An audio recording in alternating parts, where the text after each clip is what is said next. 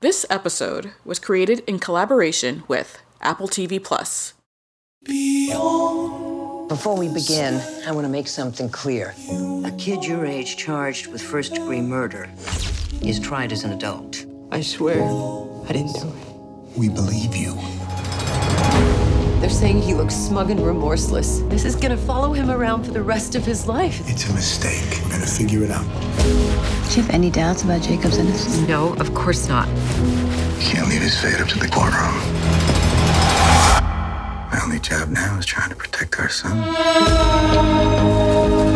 You can be a good man, or you can be a good father. This is damaging. This is evidence. You're scaring him. Good. He should be scared. I'm scared. There was no normal to go back to. Just before and after.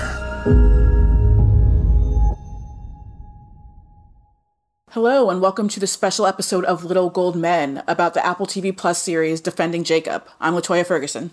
And I'm Joe Reed. We are here to discuss the adaptation of William Landay's novel Defending Jacob, created by Mark Bomback, who wrote Outlaw King and War for the Planet of the Apes, among other films. And all 8 episodes are directed by Morton Tildum, a Best Director Oscar nominee for The Imitation Game. It also stars Chris Evans and Michelle Dockery playing the parents of a high school boy accused of murdering a classmate. And later in the episode, you'll hear Joe talking to Chris and Michelle about their work together. Indeed. It's a very good interview. I will, no spoilers, but they are both very charming people. I know that'll come as a shock that these beautiful Hollywood actors are charming, but they really are. Latoya, I guess to start off, how did you feel about this sort of, it's an 8-episode TV series, but it is very much in that mold of, it's the same writer, Mark Bomback, and the same director, Morton Tildum, for all of it. And so it really does feel like you sort of that cliched 8-hour movie kind of a thing. But I think it pulls it off pretty well. I do think it pulls it off very well. And I think there's enough meat on the bones of the story and the way they tell it that it does make sense to like stretch it out to these 8 episodes. Yeah, I started watching this. It had already dropped the first several episodes at the beginning, and then it was releasing them. Apple TV Plus was releasing them week by week. And I think by the time I hopped on, 5 episodes had been released, and so there were still 3 to come. And so I started watching it sort of like semi into the evening, and I ended up staying pretty late. I was like, well, I got to get through all the ones I have, because every time you get to the end of an episode, it was so good at that thing that TV shows do where they're going to give you a little bit of like, if not a cliffhanger, like some kind of impetus that like you want to jump into the next episode. And so it didn't just feel like your standard, I'm going to chop up this narrative into 8 episodes. It was like the propulsion forward I thought was really good.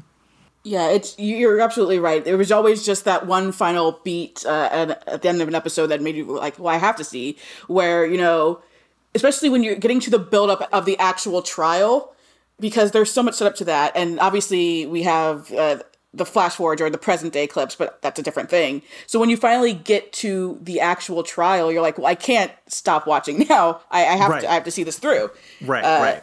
And I think it builds not even necessarily suspense, but I think it builds in a way where you're like kind of on the edge of your seat waiting to finally get to the day. Because as much as they would want to not get to the day, obviously these characters, you know that's what's going to happen.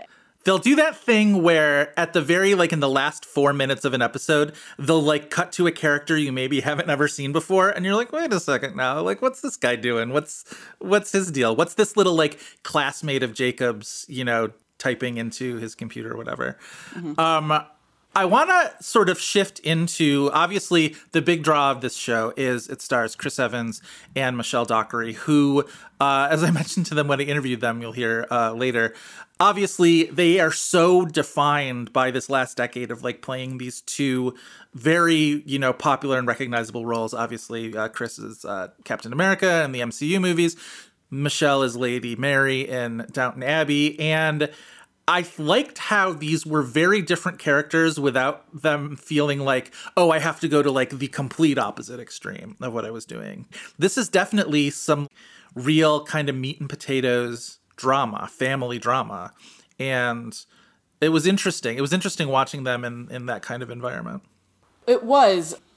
I think Chris had an interesting role to play because in theory it is kind of just like a standard Chris Evans role, you know, all-American, you know, normal guy who's dealing with this stress, but they kind of peel back the layers for his character where it's not like he's just a normal guy, you know, the parts of his personality that are less than flattering, that part, and it's like, it's very subtle, which is the thing. And it could have been really hard. I think it was very hard to play this role, and I think Chris Evans does a phenomenal job. And Michelle Dockery as well, which, this is another character. This character could just be the wife, you know, the mother. Yes, right. And she steals the show, honestly. She's really good. She gets some really like big, heavy emotional scenes. I think one of the things that the story does to that end that does it really well is a lot of the times when you see a movie or a TV series where there is just like the main character and then the wife. Mm-hmm. And they're always sort of like the wife is there to support the husband. And in this, they're both on like very different wavelengths where even just like the information that they have is very different. Mm-hmm. He's keeping some secrets from her at the very beginning of the series. And then she keeps sort of flashing back to these moments from Jacob's life when he was a kid about like, were these signs that I saw that I never really knew about, like that he could have been capable of harming another child. And they don't always tell each other these things. So they're not exactly at cross purposes, but they're sort of sometimes like perpendicular to each other, which I thought was really good. Mm-hmm. And then you also find out like there are certain things that he does know from the earlier, you know, in Jacob's childhood, but he just never interpreted them the way she does either. And he's like, oh, it's just fine. You know, he was just a kid, whereas she's seeing obvious red flags. Right. Well, so much of the show is what things that you observe about your child or this child in the show are benign, and then all of a sudden once you view them through the lens of, oh, there's been this murder, his classmate has been murdered, now all of a sudden the video games he spends all day playing don't seem quite so harmless. The chat rooms that he's in and talking, chat rooms, got him a billion years old, whatever, Facebook pages that he's in, and the comments that he's making don't seem quite so innocent. And all of a sudden, the fact that he's kind of a quiet boy, now maybe is that a bad sign? Is that dangerous? What does it mean that he's not reacting to this? What does it mean that he wasn't emotional about this? That kind of thing. Yeah. And it kind of like, it just keeps your head kind of spinning and churning. Mm-hmm. So we have a clip from the show that I want to sort of briefly set up, but at some point, Cherry Jones shows up. She's going to be the lawyer for Jacob, and she prepares Chris Evans and Michelle Dockery's characters for like what this is going to be. And she's like, you know, first and foremost, make no kind of reaction to the press. You want to be completely sort of like unfazed by all of this because anything that you do will be interpreted and yada, yada, yada. So in the beginning of this clip, Laurie, Michelle Dockery's character, is watching the television coverage. And even with that, the pundits are still sort of interpreting everything, and it's always in the darkest possible light, and she's really struggling to deal with that. And then into this, Andy, the Chris Evans character, he's got this secret that he is preparing to tell her. So that's this clip from the show. The body language, the cold stare, the avoidance of any eye contact. It's not a good look for someone accused of a crime of this magnitude. He's out cold. To me, it suggests a lack of probably sleep through the whole night. A certain arrogance. And quite frankly, it confirms a lot. I don't think this is a good idea. Have you seen what they're saying online? What they're calling him? I gotta block this stuff out. They're saying he looks smug and remorseless. He's not even 15 years old. Oh, honey, it's par for the course. What's gonna happen when he sees this? Nothing's ever going to be the same for him again. This is gonna follow him around for the rest of his life. Laurie. What?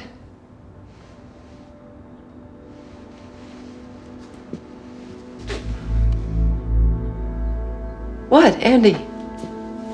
Listen. I have to tell you something. Something that's gonna come out soon. About Jacob?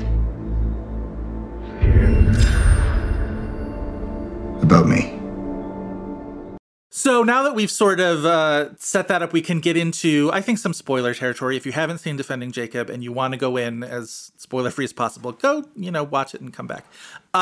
We'll try not to give away too much. But so at this point, we enter into the sort of deep, dark secret of Andy's character, which is his father, played in the film by J.K. Simmons, is in prison for committing this violent crime. And then these ideas of oh, does this like run in the family? Does this thing that now you know about Andy make you question not only him, but Jacob and Laurie? It's sort of like going through her head like that too. So we got to see J.K. Simmons in prison, which is the first kind of role I ever saw J.K. Simmons in, because the first thing I ever saw him in was Oz, where he was the scariest prisoner ever. So I don't know. I was very psyched to see J.K. Simmons show up. J.K. Simmons, Chris Evans, father-son duo. Yes, please. Also. Right, exactly. We never knew we needed it. I do actually love the moment where Laurie, Michelle Dockery's character, says, you know, you have his eyes, which that's unfortunate for Andy, obviously. I was going to say, yeah. Great moment, but it hits a little different when your father is a murderer. He's such an interesting actor in that I always say this about somebody like Gene Hackman, too, where it's like I can instantly buy him as both like the ultimate good guy or the ultimate bad guy, whatever he needs to play. Whereas like something like Juno, I'm just like, oh, you really are like the most wonderful dad. And then in this, within like a second, I'm like, nope, worst person in the world. Like absolutely scariest man alive. Like he's an absolute dirtbag in this show, which if there's one thing where you can definitively put a pin in the type of character someone is on this show, where you're just like, what's the truth? You can at least say that Billy Barber, J.K. Simmons' character, is just a trash man. Yeah. His introduction into the show really helps you sort of pivot from, at the beginning, it does seem like it might end up being more of like a crime procedural because Andy is assistant district attorney, and a lot of it is like, oh, what to do if you're the DA, but it's your son who's being accused and whatever. And it pivots away from that into definitely more of the family drama angle, while still being like, Andy still knows the ins and outs of this kind of thing. And those were the parts that I really, really loved, was all the times he was trying to sort of like use his expertise to be like, here's what's going to happen here. They're going to try to do this. Don't say this. Don't do this. But then once his dad shows up, it's just like, oh, okay, now it's, I said before, just like sort of like murder running in the genes, which it veers into this kind of like psychological mumbo jumbo, and the parts that really hit for me are when it landed more as, oh, it's just him and his dad, and he's just like struggling with this like legacy from his dad emotionally, and I'm like, that's sort of the sweet spot. Yeah, it's a nature versus nurture discussion that gets very literal when, you know, we're getting into the murder gene, and I think that it's kind of like a detour in this story, because murder gene or not, honestly, you know, if he killed the kid, he killed the kid. Right. So it's a detour in the story in general that it can get kind of iffy, but like they course correct eventually, you know? Yes, I think so too, especially when you get into that like final episode or two when it really starts to, when Laurie really goes sort of off the end of the diving board when it comes to her doubts about Jacob. One thing I thought was interesting, I saw an interview with Jaden Martell, who plays Jacob, and he had said that in talking with Morton Tildum before filming started, he asked, like, so did Jacob do it? And Morton Tildum's like, I don't know. Mark Bombeck doesn't know. You figure it out for yourself and then don't tell anybody. So I thought that would have been a cool way, and I do end up asking Chris and Michelle about that too, about like, oh, so now I'm playing the parents, and not only do I have to wonder, did this character do it, but like this kid who's playing this character, he knows, and it's in his head somewhere, and you're still like, I thought that was a cool way to set that up. Yeah, it's an interesting thing, and based on what I could tell from the book, I feel like it's more definitive, even though they don't say it, that Jacob did kill Ben. Yeah. Right. And here, you know, you're constantly questioning, you know, is he truly off like in that way? Or is he just, you know, kind of an antisocial kid too? Right. And there are moments where I'm like, oh, he totally did it. And there are a lot of moments like, no, he didn't do it. It really plays on this idea of like the unknowable teen, because teens can be really like inscrutable just as a rule. And so now all of a sudden it's just like, you know, how do we interpret that inscrutability? And he's not taking things seriously, but, that is definitely a teen thing. Right. Where, like, you see the interviews with all the kids, and they're just like, can I go now? Basically, it's kind of one of those things where, and they also don't realize, the impact of the things they're doing. Like, he's playing a video game, and he's online. He's like, I'm going to kill you. And his dad is trying to explain to him, like, they can record that. And right. A kid's just not thinking it. Get off social media, so he makes a fake social media account because he wants to know what's going on. It's not even that's not a psychopath mentality. That's just a kid mentality, not realizing the larger picture. Right. He's got these like sketchy like porn searches or whatever. And it's just like, is that just a kid like, fumbling around with learning about, all this stuff early on in his life? Or does it mean something else? Also, like, shout out to Jaden Martell for being like the go-to spooky teen these days, where I had just seen him in The Lodge. And he's again just sort of just like, God, he's really, and again, he uses that silence really well, where it's just like, he's not going to give you much and he's going to have you read into a lot of it. And I don't know, I think he's really good. Also, I want to say, shout out to Cherry Jones for being the best. Agreed. I'll get to Jaden first, and then I'll talk about Cherry. Yeah. So for Jaden, I guess it's kind of perfect casting as the son of Chris Evans and Michelle Dockery. But I think this is his third thing he's done with Chris now. He played young Chris actually in the movie Playing It Cool. So basically, he is just a young Chris Evans, but with a little creepiness going for him. Right, and then Knives Out, they were cousins. Yeah. So just keeping it fully within the family. Yeah, and Cherry Jones as Joanna is just a whirlwind, honestly. And I do love the touch of, you have Andy giving her crap earlier, and then he immediately goes to her because he knows she's the best. Right. She's like instant gravitas. She's just like a pinch of Cherry Jones, and it's like everything all of a sudden it's just like you will defer to her to everything. Everything she says in this show, I'm just like, yes, do what she says. She knows what she's talking about. She's the best. Yeah, this is definitely kind of a moody, gloomy show, but I don't think it goes like too much into tragedy. But she does kind of provide. I think there's like a little pep in her step that doesn't so much add levity, but it just makes it so even in those like more serious legal scenes, you're just not completely depressed this entire time. Which I think, honestly, the fact that you're not depressed the entire time you're watching this is really a big selling point for the show. The creators talked about this idea of a New England noir, which feels kind of right for this, like especially like the visual aesthetics of it are sort of noirish. And they mentioned Mystic River as kind of a guidepost in what this kind of a story is, which I think Mystic River is maybe a little more operatic. Maybe part of that is just sort of like the pitch that Sean Penn brings to everything in that. But like, even you think about the end of that movie where Laura Linney sort of goes on her kind of Lady Macbeth monologue or whatever. And this movie doesn't quite seem to be quite that operatic, but like, I definitely did think of that as I was watching. It's very New England-y. Yeah, it is. And it's also, again, it's not too much where you're just like, okay, I get it. There are like certain New England accents showing up, but it's not just like a bunch of caricatures. There was like the bailiff or whatever in the courtroom who had like it's an obvious like Boston accent, but it wasn't like something like pay attention to this. It's kind of one of those things where it's just like, this is where we are. Not everyone has an exaggerated accent. It's just some people obviously have that, and it's just part of it. It gets to, without doing the accents kind of thing, but it does get to the kind of parochial nature of these kinds of towns where it's not just that their son is accused, but now all of a sudden their neighbors are looking at them different. They know the parents of this kid who got killed. And there were a couple scenes there, especially sort of like as the series goes along, where they're like, they get out of court for the day and then they go to get a burger at like a local place. And I'm always in my head, I'm just like, just get takeout, for God's sake, just get takeout. Everybody's looking at you so strangely and so accusatorily. And it, like, you can tell it like really bothers them. I don't know. I thought it did that stuff really well.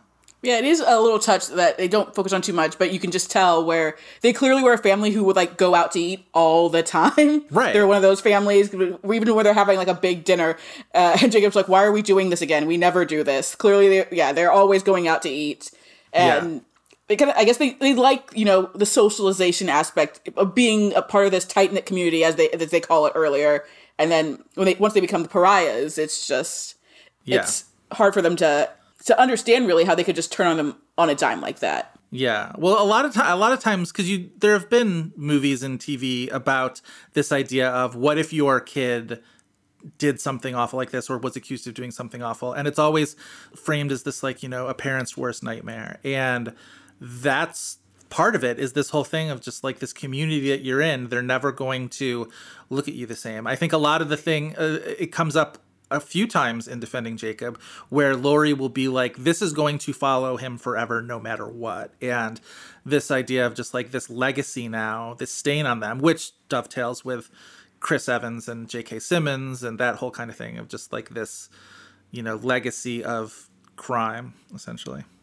Which explains why he lied about, his father and everything, which people get upset about that in the show, but I'm glad they don't dwell on it too much, because it makes a lot of sense why he would hide that. Sure, especially seeing what happens to Jacob. It's one of those things where there are a lot of lies between Andy and Laurie, especially on Andy's part. But I feel like that one specifically is the one that you can allow, because especially once you do get his father introduced, it's like, well, of course he hid this. He wanted to have a normal life of any kind. He had to hide this. And also just in general, just, I'm apt to give Chris Evans the benefit of the doubt, because look at that face. And now, Joe, we're going to listen to your interview with Michelle Dockery and Chris Evans. What could you say was the big takeaway from this discussion, by the way?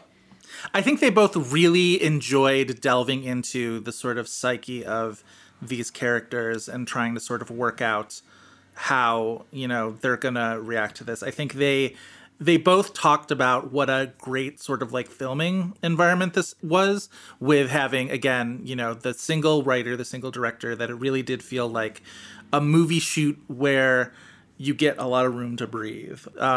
So it really felt like they enjoyed the space that they got to work on it, which I thought was cool. Cool. Hi. First of all, thank you for talking to me today. Obviously, interviews are very fun little prospects now, now that we're all separate. I wanted to start, first of all, congratulations on the show. It's fantastic. I wanted to start with Michelle first, though. How did you come to the project, and what attracted you to it specifically? Well, I was sent the first 4 scripts, which I loved. I thought the writing was superb, and I really loved the story. And I had an initial Skype chat with Morton and Mark and loved them, and was already a fan of both of their work, and particularly Morton's work. And I just loved them, and I thought, if these two are at the helm of this, we're onto something good. I like a crime genre, so I was attracted to it for that reason. But I love that it was so character driven and so much about the family. Focuses, more on the effects it has on the family in many ways than the whodunit aspect of it, which is what I found I thought this is going to be quite different than any other crime drama that I'd seen. Yeah, so that's how I came on board. And Chris was already on board by that point. Oh, yeah? And, of course, I was, thrilled to, have the opportunity to work with Chris. And, it's so much about the people as well that you're potentially going to be working with. That really attracted me to the project. Of course, yeah. And Chris, you not only are starring on the show, but you're executive producer. So how did that come about for you? It was, sometimes the producerial role is about putting the project together. Sometimes it's just kind of saying, hey, you want to act in this? Also, you can be a producer. So this was more of the latter. I didn't throw this party. I was invited to it. But yeah, I only read the first script, I believe. But again, initially I liked the role. I liked the idea of a guy who, through some, childhood trauma, has built walls and buried some things. And like a lot of us do, just have no intention of really examining it and exploring it, and then having all of that kind of exhumed in such a public way, and in a way that his choices have really kind of come back to rear their head in some really nasty ways and affected his family. But more than anything else, it was Mark and Morton, sitting down with them, and they both had children around the same age. You felt very quickly this was a very personal story to them. There was a lot of passion involved, and I like the idea of one voice for all 8 episodes. I think when you're doing something like this, it is very akin to literature, the way you kind of revisit a book chapter to chapter. And so it felt like it should have the same voice. I almost don't even know how it would have worked without that. But that was an appeal. And yeah, like I said, at the end of the day, it's a matter of who you're working with. Oh, definitely. For, I think, the both of you, in your careers, you both spent sort of the bulk of the 2010s playing these sort of great and widely popular roles. And now in Defending Jacob, you're playing characters who are not only departures from your previous characters, but also from like the tone and the scope of the project. Was that part of the appeal of what drew you to the show? That wasn't necessarily the appeal. I never try and choose my projects based on perception. My creative appetite is mercurial enough to let me kind of enjoy variety. So right, I think if you start trying to cut your cloth according to the way you're seen, not only will you never accurately understand what that perception is, but I think the tail starts wagging the dog. So no, it was just a matter of, I had just finished a show in New York on stage and was looking for... I was looking for there was a number of things that I was hungry for, but Defending Jacob certainly fit. Michelle, what about you? I'm similar in a way that I don't, I'm not sort of strategic in my. I don't have a plan necessarily of what I want to do next. It all comes down to the material in the end, and I love that spontaneity, actually, of what we do. So I had no idea that I'd end up in Boston for 6 months, which I loved. But it's that part of it appealed to me. I do like working away from home, and I've enjoyed working in the States. But it was really down to the character and this particular genre that I was attracted to. Very cool. So a big part of the show I found is how the community reacts to your characters and your son being accused of this murder. The show is set in Newton, Massachusetts. I know you guys filmed there around in Massachusetts.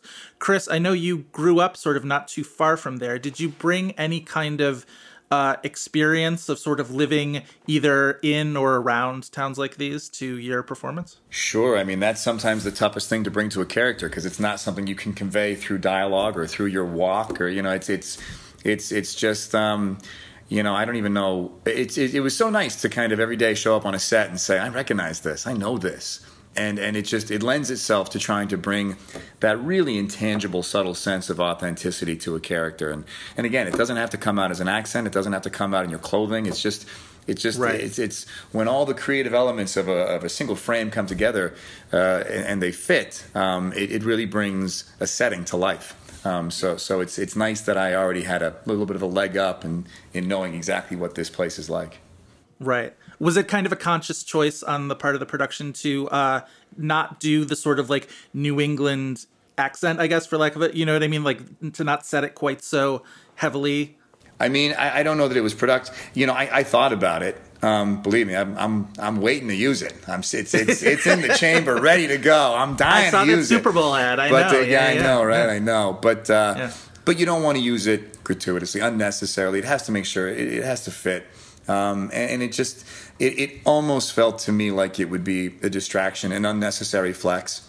They never asked me to do it. I'm sure if I had asked if I could, they would have let me, but it never felt quite appropriate. So I'm saving it. Right. Yeah. Michelle, is that a secret weapon you're also saving in your arsenal? The Boston accent. I absolutely adore the Boston accent, but it's a hard one. And I love doing an accent, so I imagine it would be very daunting. Yeah, I was pleased I didn't have to put that work into it. Sure, yeah, but yeah, possibly one day. I'm sure I'd have to have a coach. Chris would have to be my coach for a Boston accent. That's fantastic. Michelle, you have obviously worked on TV series before, Downton Abbey and Good Behavior. And Chris, you had a TV series very sort of early on in your career. So you've both sort of worked in that medium. But Defending Jacob, well, obviously a TV series. It's a closed narrative. It's the same writer and director. And sort of these days, the distinctions between film and TV are becoming a lot hazier anyway. Do those differences and distinctions in format enter into what you guys do on your level, or is that something that you're able to sort of, it's, the characters and the work for you guys? I'm certainly beginning to see a change in that there is a little more time that is carved out in television. I mean, I remember when, you know, you had 2 takes and you were done, and we had to move on to the next thing. And, you know, there were certainly times like that in the early days on Downton. But with this, it felt like each episode was like doing a film. And Mark and Morton were just the most, you know, generous, collaborative creators to work with, because whenever there was a scene where we all, you know, we would read it through and it required, you know, really taking it apart and, you know, navigating our way through it, they would just, you know, the tools would be put down and we would find the time. And these days television is becoming, it's like watching a movie. You know, television screens are bigger, and, you know, there's so much creatively that you need the time to make it what it is. So, like you say, it's even becoming hazy on our side of it, because I'm seeing that it's not much different from doing a film. It's just a longer period of time, of course, because you're doing 8 hours as opposed to 2. Right. Yeah, Chris, for you, it's been 20-something years, I guess, since you did your first TV show. So I imagine, you know, so much. God. So fucking old. Sorry, I didn't mean to blow the whistle on you like that. Yeah, it's okay. It was a long time, but yeah, I agree with Michelle. I mean, it's you know, the luxury is that you have just more chance to tell the story. You know, we've said a few times in interviews that if this story had been made as a film, you know, 20 years ago, this would have been a 2-hour movie of pure engine. You know, it would have been all plot, and it would have been very exciting. But a lot of moments wouldn't have been able to breathe. And it's really nice, you know, knowing you have ostensibly an 8-hour movie, so you really can allow for the contours of each moment to kind of come into focus. And I mean, it's a long shoot, but again, if you're working with the right people, this is exactly what you want to be doing. And and like Michelle said, I never once felt rushed on this set. We always felt, I mean, it could have been. It stands up to any other job I've ever done in terms of the space we got, the respect we got as actors on set between action and cut. Ugh, that's pretentious. Sorry. No, it sounds very cool. Watching the show, there's so many scenes of Andy and Laurie having these hushed and sort of desperate moments where you both sort of walk up to the threshold of saying a thing, but then you don't say it because you maybe don't even want to admit it to yourselves. How do you, in scenes you had together, how did you approach these moments where your characters are sort of very much not on the same wavelength? I just lean on Michelle. That's the beauty of working with it really is the beauty of working with a great actor or actress, because Michelle's character obviously has the most trouble coping with the circumstance, whereas Andy, I think, has had a lifetime developing tools necessary to compartmentalize and bury certain issues that he doesn't want to address.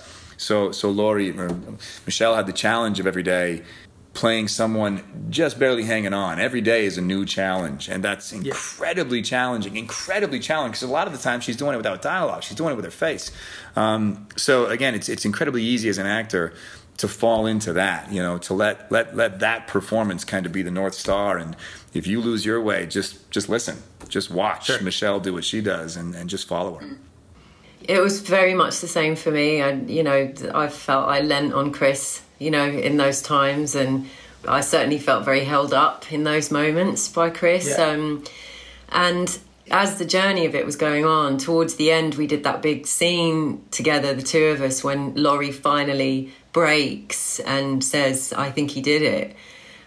It felt there was something so liberating about doing that scene. I mean, first of all, it's a brilliant scene, brilliantly written scene, and it was like doing a scene from a play, because it was a long scene, and sometimes you really get a chance to kind of get so into it. We were kind of so energized by it because it was the truth coming out, which they'd been holding on to, and, you know, having to restrain so much of those feelings. And it was great the way it was scheduled, because it was towards the end. I love that scene. That's one of my favorites. Yeah, me too. It's so funny that you mentioned that, because I had actually, like, in my notes, I had written down to ask you guys about the scene in Mexico where, you know, Andy's, you know, drunk on the liquor bottle, and then it's sort of this moment of their stories kind of snap together, and Laurie kind of sort of, loses it at that moment. And did you know going into filming that scene that just like, this is the big one, this is sort of, the one in Mexico or the one in the kitchen? The one I'm talking about, the one in the kitchen is the one I think you guys were talking about previously. But the one I think the two of them kind of go hand in hand, because it's sort of like she's admitting something to him in the earlier scene, and then Andy's admitting something, in the Mexico scene. Yeah, it's probably the most honest each character is. I think that moment in the kitchen is the first time Laurie speaks the truth and says it out loud, and it's probably incredibly liberating to just say out loud the things she's been thinking. And Andy the same way in Mexico. I think Andy's been doing a lot of this burying his whole life. This isn't just this circumstance. I think Andy has spent a lifetime not addressing things. And this was just the pressure release valve, and it just came spilling out of him. And, it's the most naked he is in the entire series. So, yeah, it's not only liberating for the character, it's liberating for us as actors. It's really an enjoyable scene to dive into. Yeah, it's really something. Michelle, I wanted to ask you specifically, your character has such an interesting relationship with Jacob on the show that is kind of a departure from what we think of as this kind of, fiercely protective mother sort of archetype, where instead, or I guess in addition to that, you have a lot of doubt and fear about what he might have done. Was it a challenge for you to balance this, a loving mom with a suspicious mom for the character? Yes. Yeah, it was. And I was constantly questioning myself and the character as it was going on. And for me, it was about striking a balance. So I wanted her to be a very affectionate mother and that to be kind of established quite early on. Because really up until the moment where she begins to relive the past with Jacob and what a troubled child he was, and she begins to kind of unravel all of that past, it was a tricky one to balance, because it was important for me that she didn't come across cold or she begun to shut down too early with her son. I mean, there's that very important moment where Andy says to Laurie towards the end, the way you look at him, because by that point she's convinced he did it. Right. And it was important that it built to that moment. So for her, it was restraining all of those feelings and that truth that perhaps she knows deep down. And the love that she feels for her son. I mean, it's unconditional love, and it's what she says to Andy, even if he did it, I would still love him. And I wanted that to be really believed in that moment, and that she just didn't turn on him. So it was a fine balance. And I've said in some interviews, and Chris has said this before, I think as we go through this as actors, through your career and as you play different parts, I'm learning you cannot judge your character.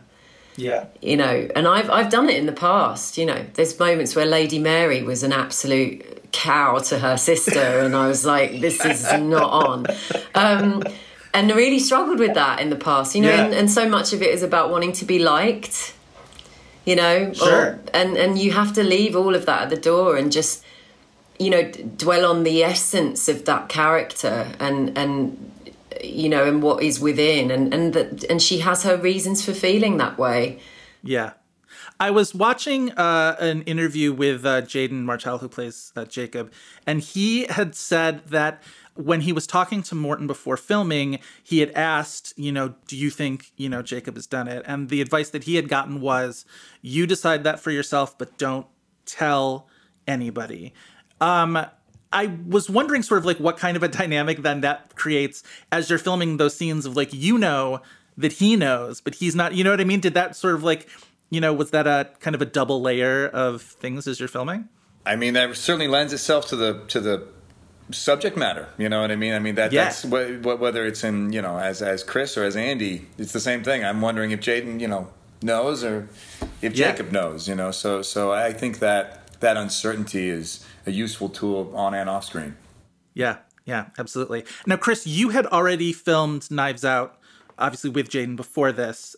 And also, I did a little research, and I saw that Jaden also played the younger version of you in a romantic comedy you made called Playing It Cool. That's right. I didn't even know that. He told me that. He told me that on the set of Defending Jacob. He said, it's actually our third time working together. I said, no, when, what? He said, I actually played you. Yeah, I had no idea. That's so amazing. So is this some kind of like 2-person repertory company now? You two are just right? Sort of...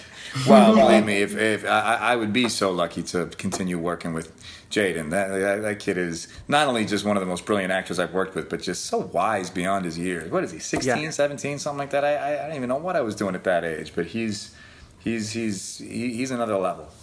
Yeah, he's really good in this. One thing I wanted to mention, it's a dark show. I don't think I'm going out on a limb by saying that. Sort of, it's heavy kind of a subject matter. Was there anything that you guys did on set for levity, or was that something that you were not really interested in as you're filming? Do you want to sort of like keep yourself in it? No, we had a good time. We had a good time. It was important. You have to balance it with this subject matter like this. You have to blow off steam. You can't sustain that headspace for 4 or 5 months, whatever it was. Sure. And luckily, the crew was fantastic. The camaraderie on crew was honestly, I'll say it's the most. The morale on set was the highest I've ever seen. The crew got along so well with each other, and it didn't hurt that I lived 20 minutes from where we were filming. So, a lot of weekends we'd say, hey, come on back to my place. Let's tear this one up. Oh, that's very cool to be able to do that sort of in your backyard. Oh, it was that's great. Awesome. Like literally in my backyard. Yeah.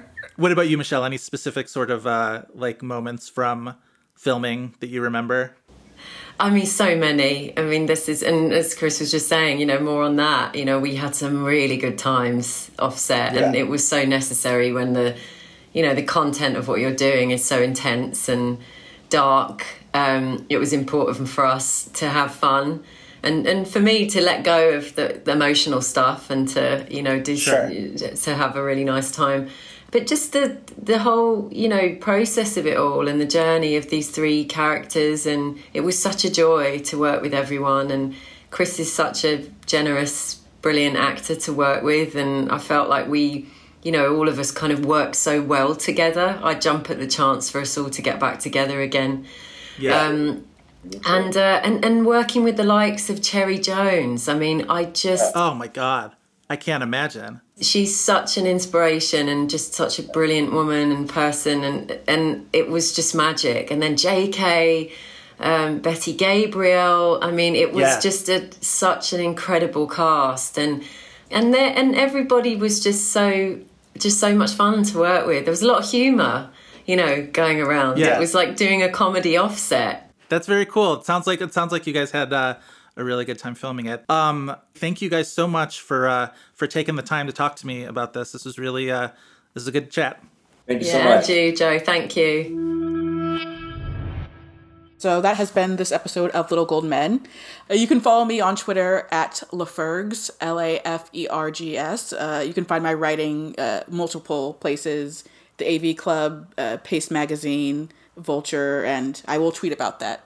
Yeah, and you can find me. I'm Joe Reed. I am on Twitter at Joe Reed, Reed spelled R-E-I-D. I am the managing editor at primetimer.com, and I host the This Had Oscar Buzz podcast, which you can find new episodes of every week. LaToya, thank you so much for talking to me about this very, I will say, dark yet rewarding show. Yeah, thanks for talking to me, Joe, because we got to talk about Chris Evans, and that's always good. Always a good time. This episode was edited and produced by Brett Fuchs.